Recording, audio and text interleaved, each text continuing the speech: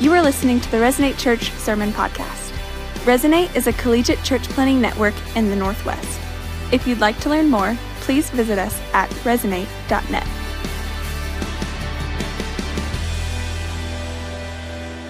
Well, hey, Resonate, so good to see you. My name is Chris. I get the joy and honor and pleasure of being one of the pastors here with Resonate. We are in a sermon series called The Family Way, which is really us attempting to ask the questions, what is the role of the church in modern day life? And what is the role of the church in the life of the believer? How, as Christians, should we view what the church is supposed to be? Tell you a little story. In July of 2019, my wife and I were involved in a little bit of a hostage situation.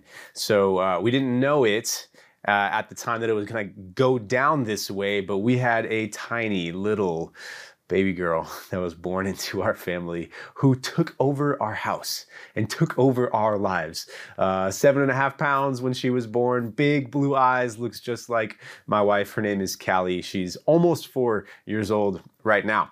And she took over. She took everything. Like she totally changed the way that we slept as a family, totally changed the way that we ate as a family, and our rhythms in a lot of ways just adapted to the fact that now we have this little girl who's in our home and we get to raise her. What an honor and what a joy it is. So just tell you a little bit about my background. I did not grow up with any biological sisters, and I had no idea what it meant to be a father of a little girl. So I felt a really high pressure, I guess, to learn, how should I raise a little girl? And how is this different than raising a little boy?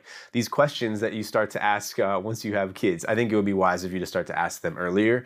But I start to ask these questions when Callie comes into our world. And so I'm kind of on this search. I'm on this hunt throughout the relationships I have to ask fathers who have daughters, hey, what's it like? What do I need to know? And I'm not just asking individuals, but I'm also trying to intake information. So I'm trying to search the whole internet to find books about how parents and specifically dads should raise kids, and specifically little girls and daughters. And I stumbled upon this book called The Wonder of Girls. And it is the definition of the don't judge a book by its cover sort of thing. The cover is so lame and the book is so incredible. I mean, it was unbelievable. In the first few chapters, it talks about the development of the female brain and how that works different to the development of the male brain, how chemicals fire in the brain of little girls in this age range differently than how they fire differently in the brain of little boys, how girls' language development grows much, much earlier than that of little boys. And I'm just learning stuff about my daughter, and I'm also learning stuff about all of the ladies who have been around me in my family and in my relationships, and I'm just wow, I wish I would have known this stuff earlier. So one of the things that I recognized early on as we're reading is that there are these crises moments that happen specifically in the lives of young women. And in these crises moments where hormones are flooding from the brain to the body and figuring out how they should live in society and how they should view the world, there are some critical components in the environment around young women that is really necessary for them to grow and thrive through those seasons, to make it through those seasons and make it out on the other side as really healthy. And one of the things that this book really showcased was that the presence of relationships outside of the parent relationship has to be there for young women to thrive best. And they talked specifically about family members who could speak back to the young woman about who they are, that they could actually reinforce the things that parents were teaching the young woman. That whether it was a cousin or an auntie or a grandmother or a grandfather or a good family friend, that there needed to be at least 2 or 3 relationships outside of the parent-child relationship to reinforce this exact thing: who you are. That in the crises moments of the life of a young woman, they need to not only hear from their parents who they are, they need to hear from a community of people around them who they are, because this young girl is going to go to school one day and have a bully who is very sensitive and insecure about themselves point a finger at this young girl and tell them stuff about who they are that's not true. Then that young girl is going to come back home and they're going to start to believe that. And if there is an absence of loving, caring, defensive, protective voices to correct the voice of the bully, if there's an absence of that, then that young girl might come home and start to believe that what that bully said about her is really who she is. This young girl is going to start to see stuff in magazines and in marketing and start to go, that must be who I am. I'm supposed to dress that way, or I'm supposed to talk that way, or I'm supposed to think that way. And if there is not the presence of voices all around this young girl in her environment to correct and defend and protect and say, that's not who you are, this is who you are. If there's the absence of that voice, then that young woman may start to be formed by the voices that don't care about her, don't love her, and don't protect her. These people serve as reminders. This is who you are. We're here to remind you about that. You're going to want to believe stuff about yourself that is not who you are. We are here to remind you this is who you are. Very long analogy to help you see this. As Christians, we need to be reminded who we are. And specifically, as the church, which Christ refers to as his bride, we need to be reminded of who we are. We need environments around us where people point fingers at us and say, this is who you are. We need defensive and protective and clarifying and redirecting voices around us to say, that's not who you are. This is who you are. We're going to hear stuff from culture. You're going to hear stuff from society. You're going to hear stuff from voices outside of the family saying, this is who you are. This is how you've acted. This is how you've always acted. And if there are not ways for us to go back to the truth, then we might tend to believe that we are something that we are not. And so this sermon series really is all about us helping redirect our attention to the identity that we have in Christ as the family of God, as the bride of Christ, as to who we are. We need the words of Jesus to do this. We need the early church to do this. We need the generations of Orthodox Christians who have come before us to do this. And this becomes the environment around us. They are extended family, if you will, to remind us of exactly who we are. So here's a question today. What is the Christian in the world, and what is the church in the world? What is the family mission in the world? How do we represent ourselves in the world? That's what we're tackling today. I want to give you just a minute to do a thought exercise and a creative exercise that we'll come back to a little bit later on in the sermon. And here is the exercise. I would love for you to take just a minute right now and draw a picture of the church. Draw a picture of the church. When someone says, draw the church, I want you to draw what comes to your mind. Why don't you take just a minute, take a pen and a paper, and do that right now.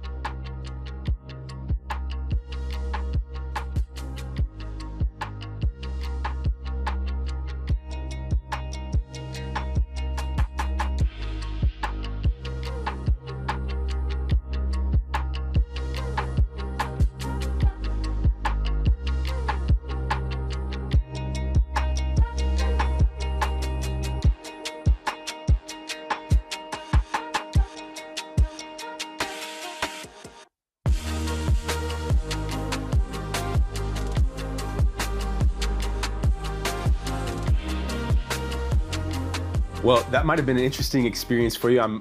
Maybe no one's ever asked you to draw the church before. It's a weird thing maybe to ask and even to think, okay, what is the imagery that comes into my mind when I think about the church? So much of what we do as Resonate is to help deconstruct the images and the beliefs that many people have about what the church looks like, what the church should do, and who the church is.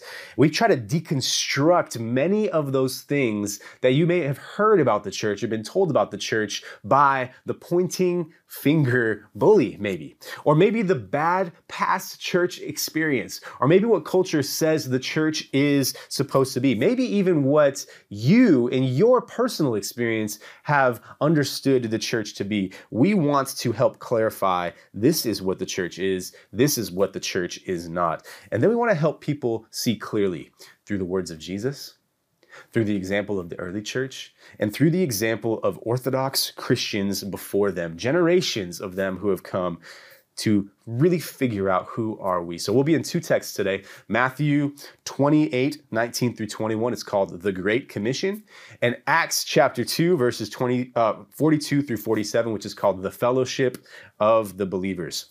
The Fellowship of the Believers and the Great Commission are our two guiding texts to be able to see in Scripture what should it feel like to be part of the church and why should it feel that way. We're going to start with Acts chapter 2, verses 42 through 47. We'll read it here and ask the question, what should it feel like to be part of the church? And this will give us insight into asking the question, what is the role of the church in the world? What's the family mission? This is Acts 2:42. That's the early church. They devoted themselves to the apostles' teachings and to fellowship, to breaking of bread and to prayer. Everybody was filled with awe at the many wonders and signs performed by the apostles. All the believers were together and had everything in common. They sold their property and their possessions to give to anyone who had need. Every day, they continued to meet together in the temple courts. They broke bread in their homes, and they ate together with glad and sincere hearts. They praised God, and they enjoyed the favor of all people, and the Lord added to their number daily those who were being saved. This is a passage of Scripture that I think every Christian should dwell in. I think this is a section of Scripture that you would do well to memorize, to commit to memory. The fellowship of the believers. What does it feel like to be part of a church? When people are looking for a new church, usually what they are looking for is, what does it feel like to be part of this church? And to try to imagine that. What might it feel like if I committed myself to this specific local group of people with this name that meets on Sunday in this building and has these programs? And some people will say the best way for me to understand what it feels like to be a part of a church is to go to their Sunday worship service. And so what really matters is how I feel in the Sunday worship service. Then other people might say, you know what really matters to me is how I feel in relationships. And so I want to go to a small group. I want to actually experience what it feels like to be a part of a village or to be a part of a grow group. I want to feel what the relationships around me feel like, because that is a primary understanding. That's a primary thing that I value and what it feels like to be a part of the church. And I think those are both, they can both be helpful. But what it felt like to be a part of the early church was this. This is striking. It felt like dailiness. Dailiness is what it felt like to be a part of the early church. What it felt like to be part of the early church was seeing other believers who were a part of the church every single day. Spending time with those people every single day. Why? Those people became like brothers and sisters to one another. The culture around them was largely in persecution, their stance of persecution towards the church. So this group of people was forged into a family, and it felt like family to them, and they spent every single day together. If that is off-putting to you, the thought of spending every day with the people who are a part of the church, then I would say you would have hated being a part of the early church. you would not have wanted to be a part of that group of believers. The fellowship of believers in Acts would have been something you didn't like how it felt. But something we try to do at Resonate is to emulate, in as many ways as is appropriate, the experience of what it felt like to live on mission in the early church. It felt like food. They feasted together. They ate together. They broke bread in their homes. Verse 46. They ate together with glad and sincere hearts. If you like eating, you will like the church. If you enjoy feasting with other people, you will like the church. If you enjoy throwing lavish feasts and doing so with gladness, then Christianity has something beautiful for you, because that is not only welcomed in Christianity, that is expected amongst believers. That's what it felt like to be a part of the early church. If you don't like food, you would not have liked the early church. It felt like learning together. Learning together is what it felt like to be a part of the church. And that's what it should feel like to be a part of the church. Verse 42, they devoted themselves to the apostles' teachings. They devoted themselves to being taught by people who walked with Jesus. By being taught. And if you don't like learning, you're not going to like the church. If you only like learning what you enjoy learning, then that's a little bit different than being teachable. There's a difference between being a learner and being teachable. A learner is a person who goes, hey, these are the things that I'm passionate about. I'm going to pursue these things because I'm passionate about them. I want the information.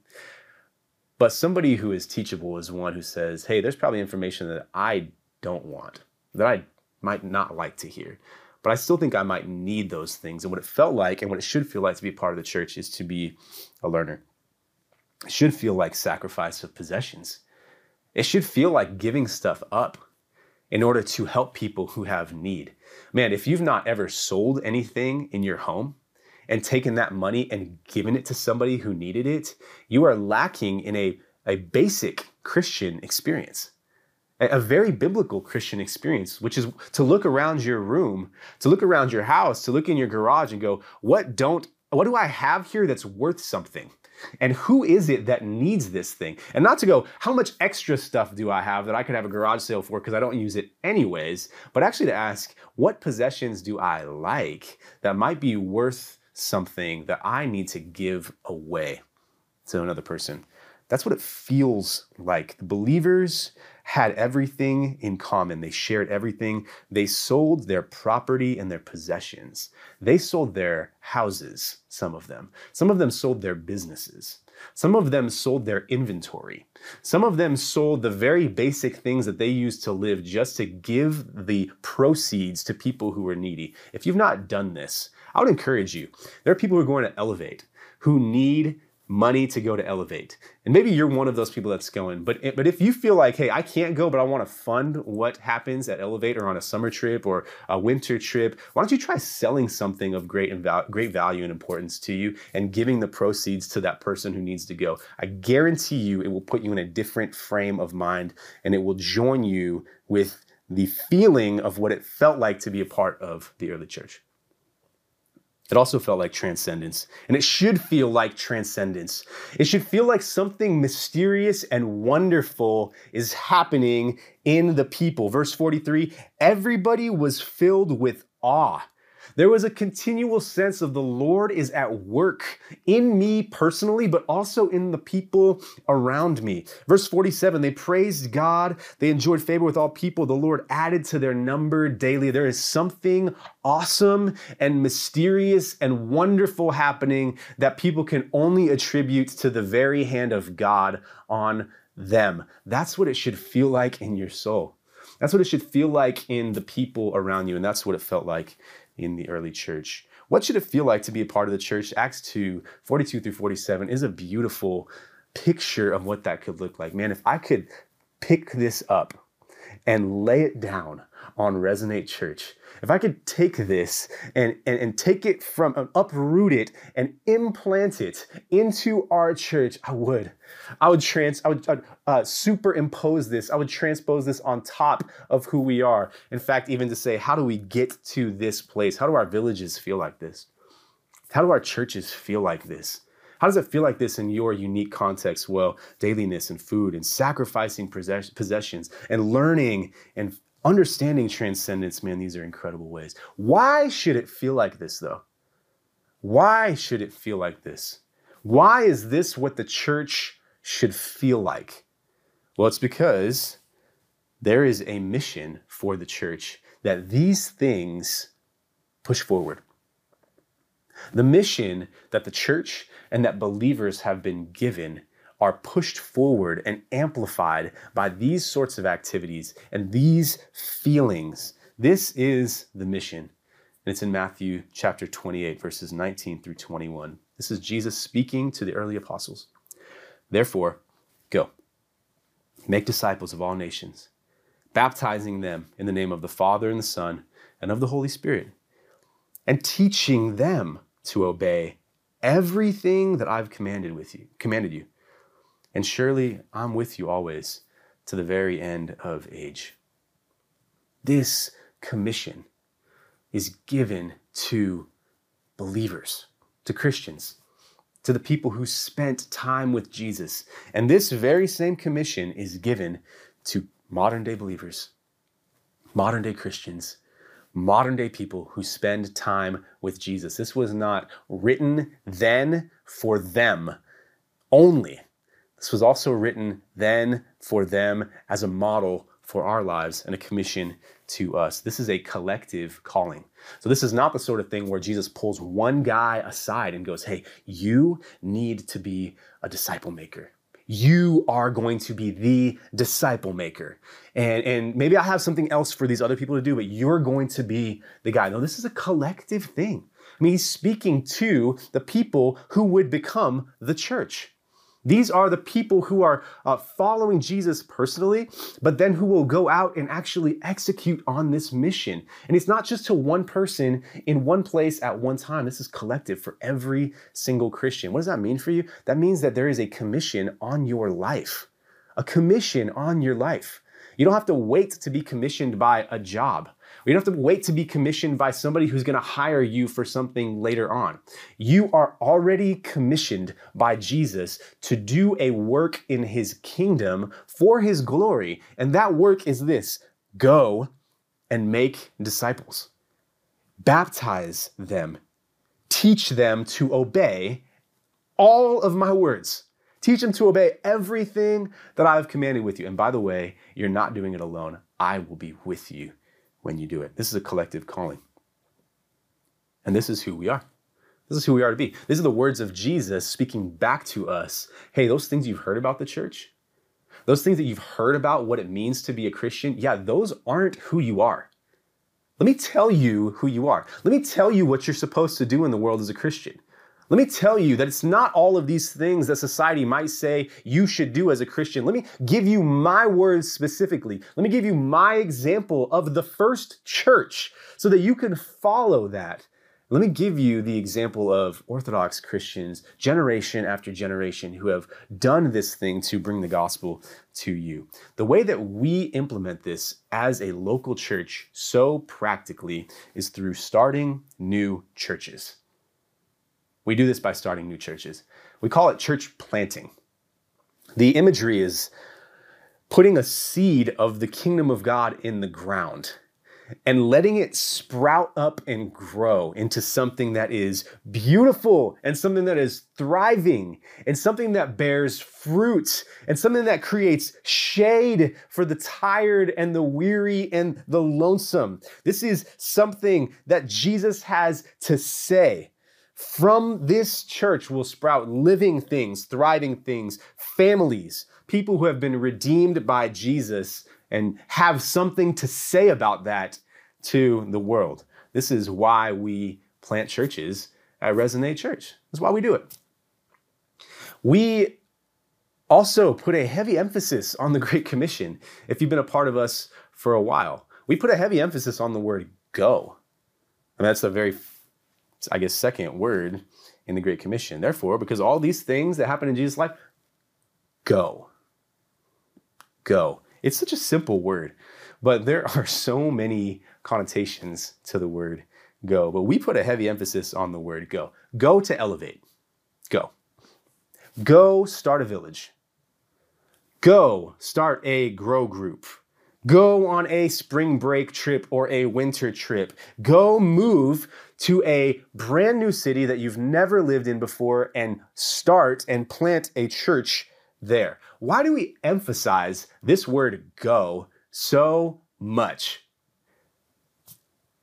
Well, it's because Jesus said go. Jesus said go. And that's the commission, is to go. Go.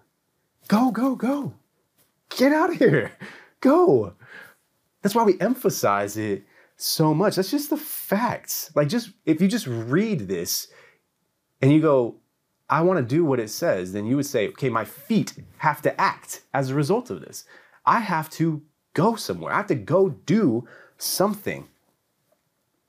We want going to be the normal state of our church. We don't want stagnancy to be the normal state. We want to normalize going. We want to normalize motion. We want to normalize momentum in those things. Now, are there times where people should stay?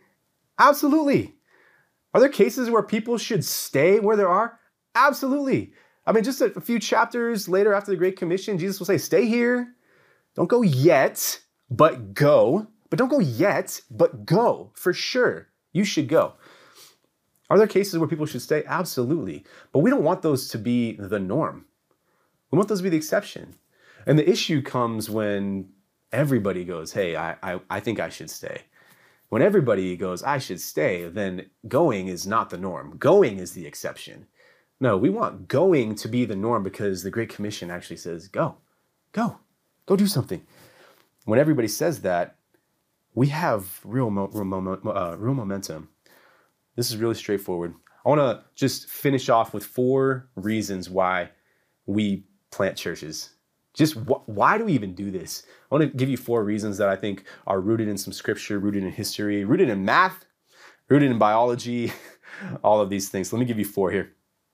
4 reasons why we start new churches. Here's the first reason. It's a historical reason, okay? Historically, the 12 apostles who heard the Great Commission from the mouth of Jesus, who stood there listening, I guess it was 11, who stood there listening, took the Great Commission literally.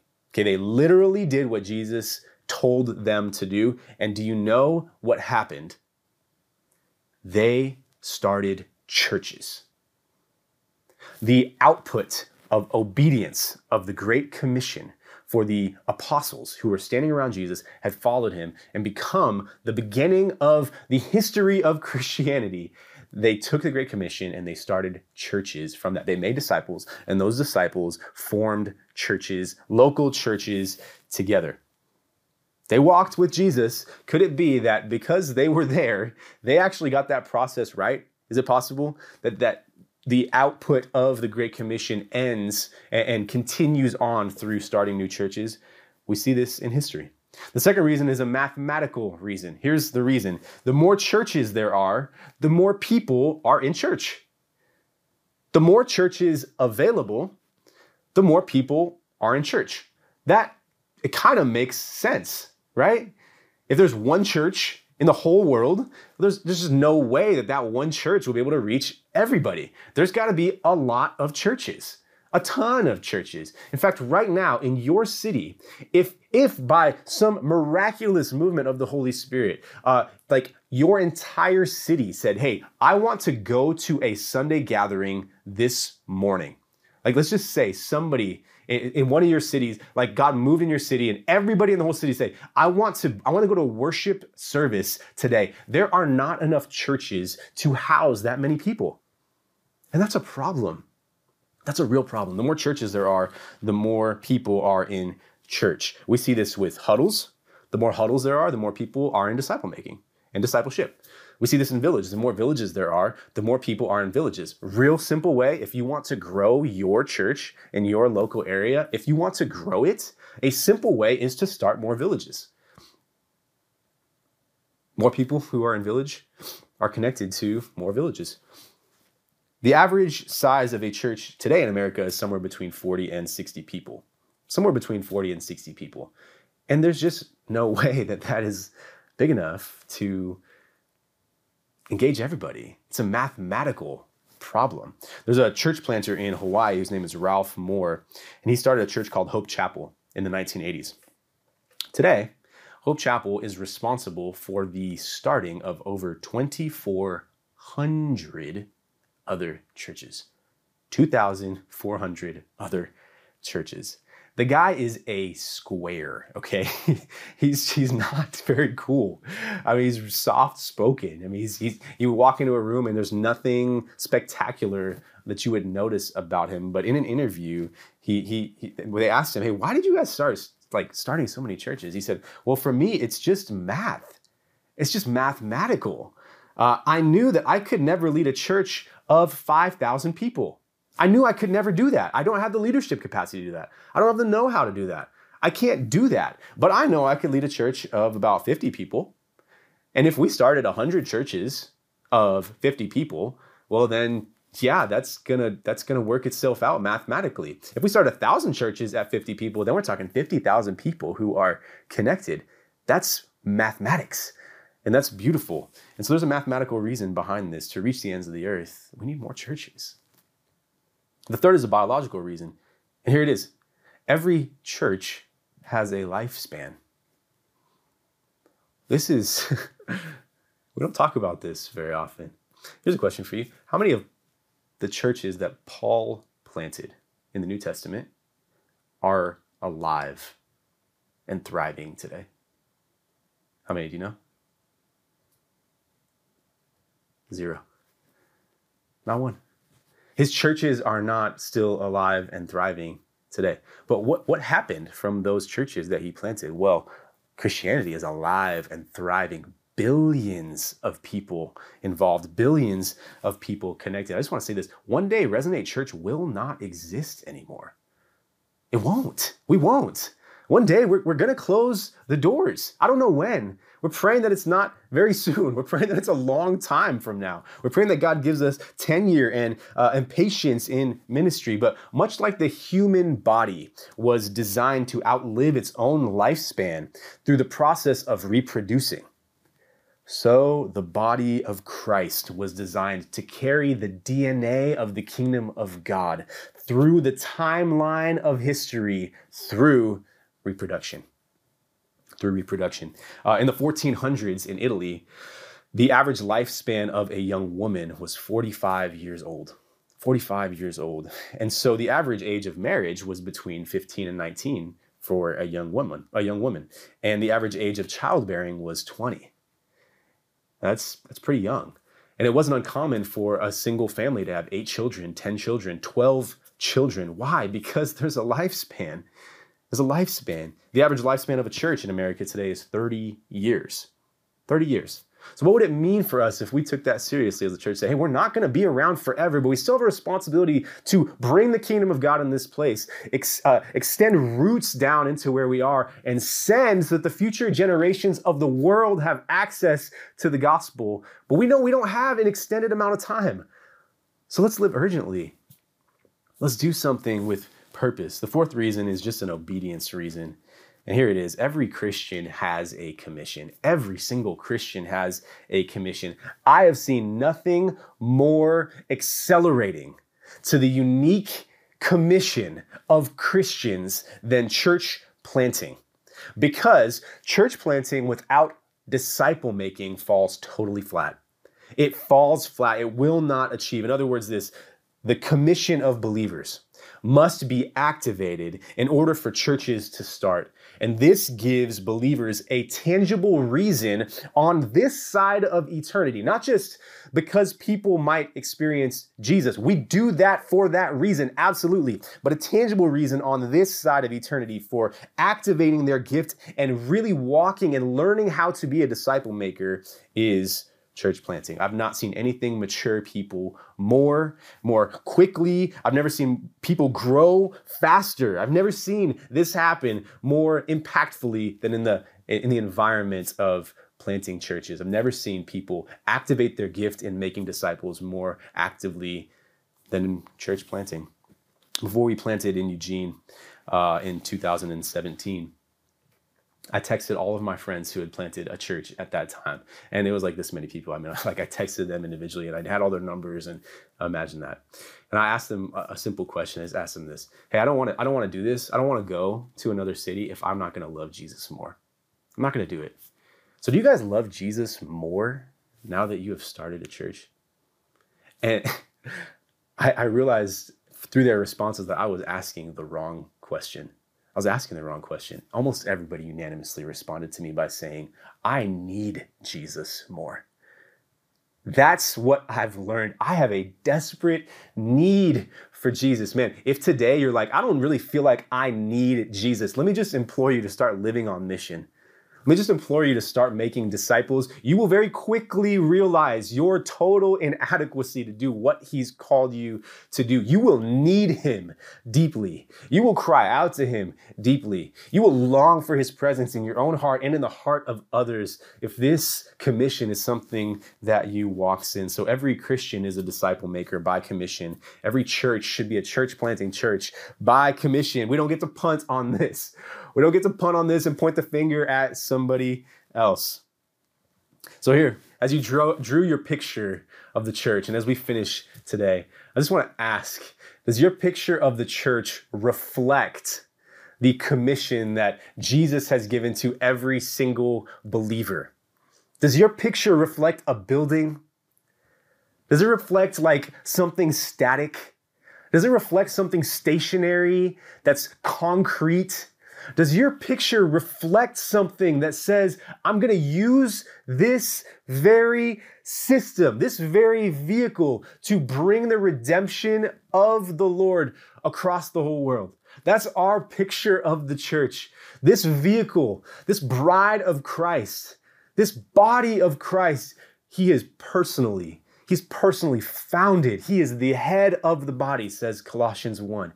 He's given it to us. He has given this church a mission. He has given this family a mission. And this is the family way. This is who we are.